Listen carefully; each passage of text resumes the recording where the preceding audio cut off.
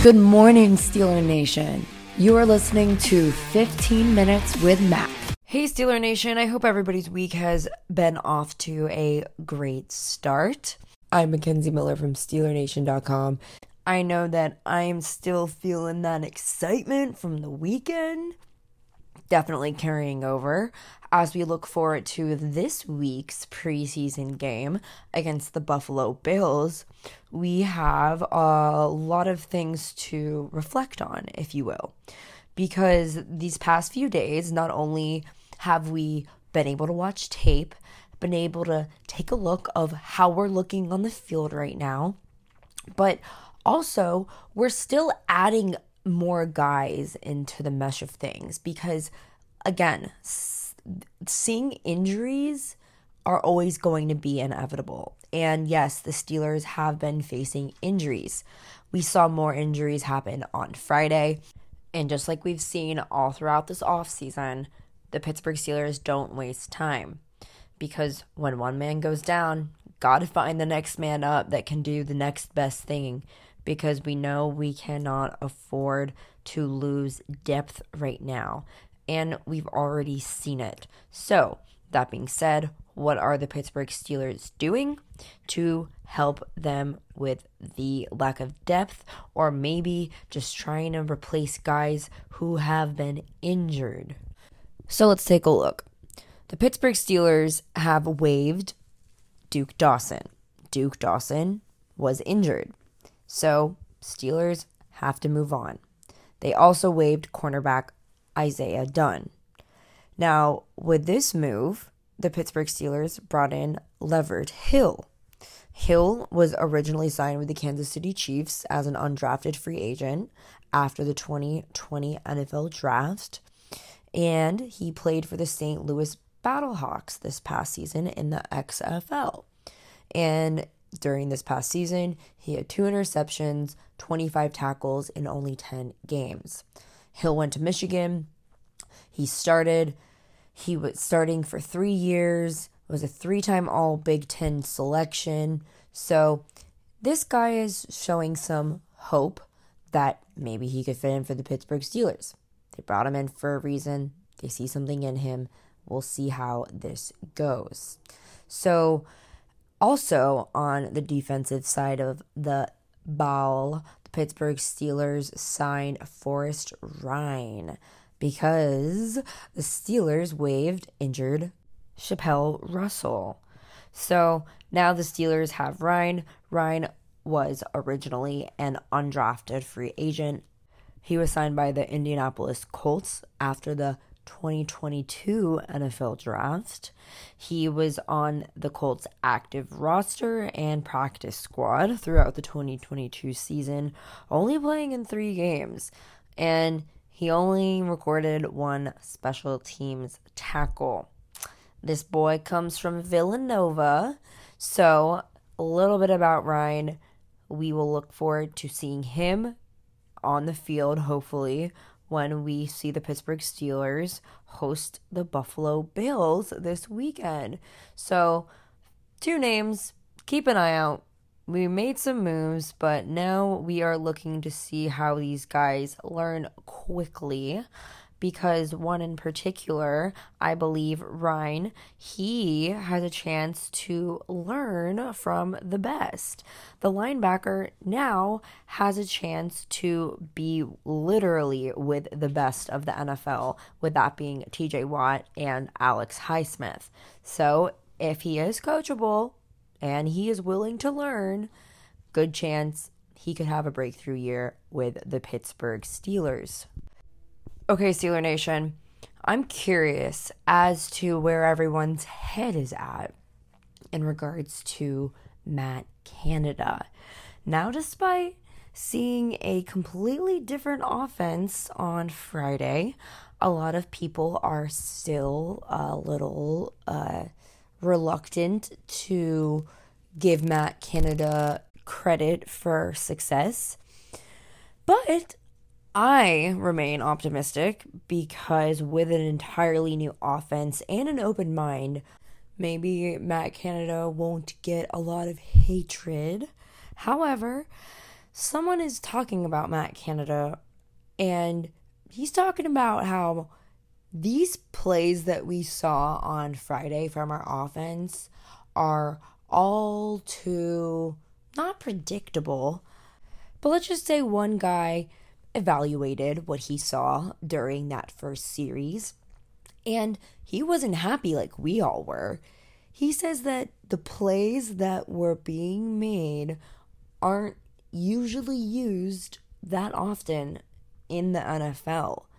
Maybe he's insinuating it's more of something that you see in college, maybe something that's not exactly used as much around the NFL because of this college mindset that we all say Canada still has from coming from college to the NFL.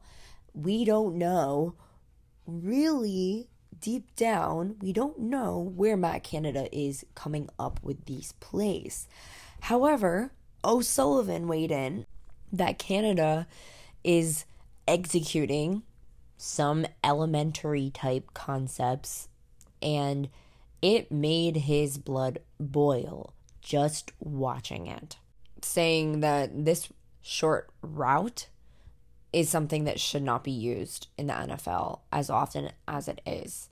He says, quote, "Personally, I would struggle in an environment like this. I'm sure Mike Tomlin could care less, and Canada could care less what I do, but there's so much better stuff than that.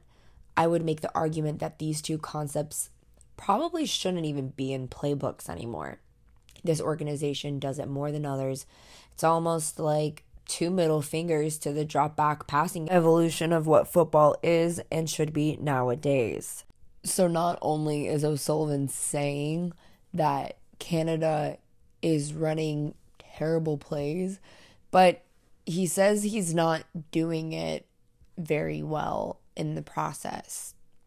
He says that the Steelers can't have this at all during the season. However, he noted that Kenny Pickett did a pretty good job executing it. He says, quote, "This is a hell of a job from Kenny Pickett." So I guess Kenny Pickett did everything he needed to do to execute the play properly. O'Sullivan said that Kenny has a great feel for the pocket, for the field, and his teammates and their whereabouts, something that we always talk about here, how Kenny's just trying to connect with each individual player on a different level because each player is different. So Kenny showed that. However, again, despite the elementary style play calling, the Steelers did well. I guess we can't make everybody happy. So despite this criticism, I'm just going to wait until the season starts to really form an opinion of how I feel about Matt Canada, because all I can do right now is give him the benefit of the doubt. If he doesn't utilize his players properly in the right way, then hey, I'm not going to sit here and say I like it. So Steeler Nation, what do you think? Do you think that we should be giving Matt Canada the benefit of the doubt right now? Do you think we should just wait until we see him, call plays during the season? Or are you just like, nah, I'm good on that. I'm just going to wait till the season's over and hope that he gets fired. So, what do you guys think it's like to go up against TJ Watt? I would be pretty darn scared, personally. Because that man is huge. And he is one of the best at what he does. And if you guys remember, at the beginning of training camp, we saw Darnell Washington go up against TJ Watt. And we saw him be successful. So now, Darnell Washington opened up about what that was like for him, and reflected on how it was very, very unexpected. Darnell Washington spoke to Randy Bauman of WDVE, and he explained how Tomlin just threw him right into the fire against TJ Watt. Darnell Washington said that at a point, he knew he was going to have to go up against TJ. But he didn't expect it to be right away. He said, quote, I didn't think it would be right out the gate. You know, those were my first reps. When coaches called it out, he was like, 80, you up. You see 90 up. And that caught Darnell Washington off guard. Because he was like, hold up, 90? Oh, dang, right out the gate. No warm-up, no nothing. So, Darnell Washington, he was confident in himself. And that is what we love to see out of players. Because confidence is key. He said, quote, I just went into it confident. I kind of take pride in blocking. Got some things to correct, but that's how it goes, end quote. So he knows it's not going to be easy, but it is showing a little bit of hope that Darnell is going to be a weapon for us. Because if he can take down 90, then he has potential to take down some of the best around the NFL, not including TJ, of course, because, he already did that. So the coaches definitely see something in Washington, or else they wouldn't have put him up against Watt on his very first rep.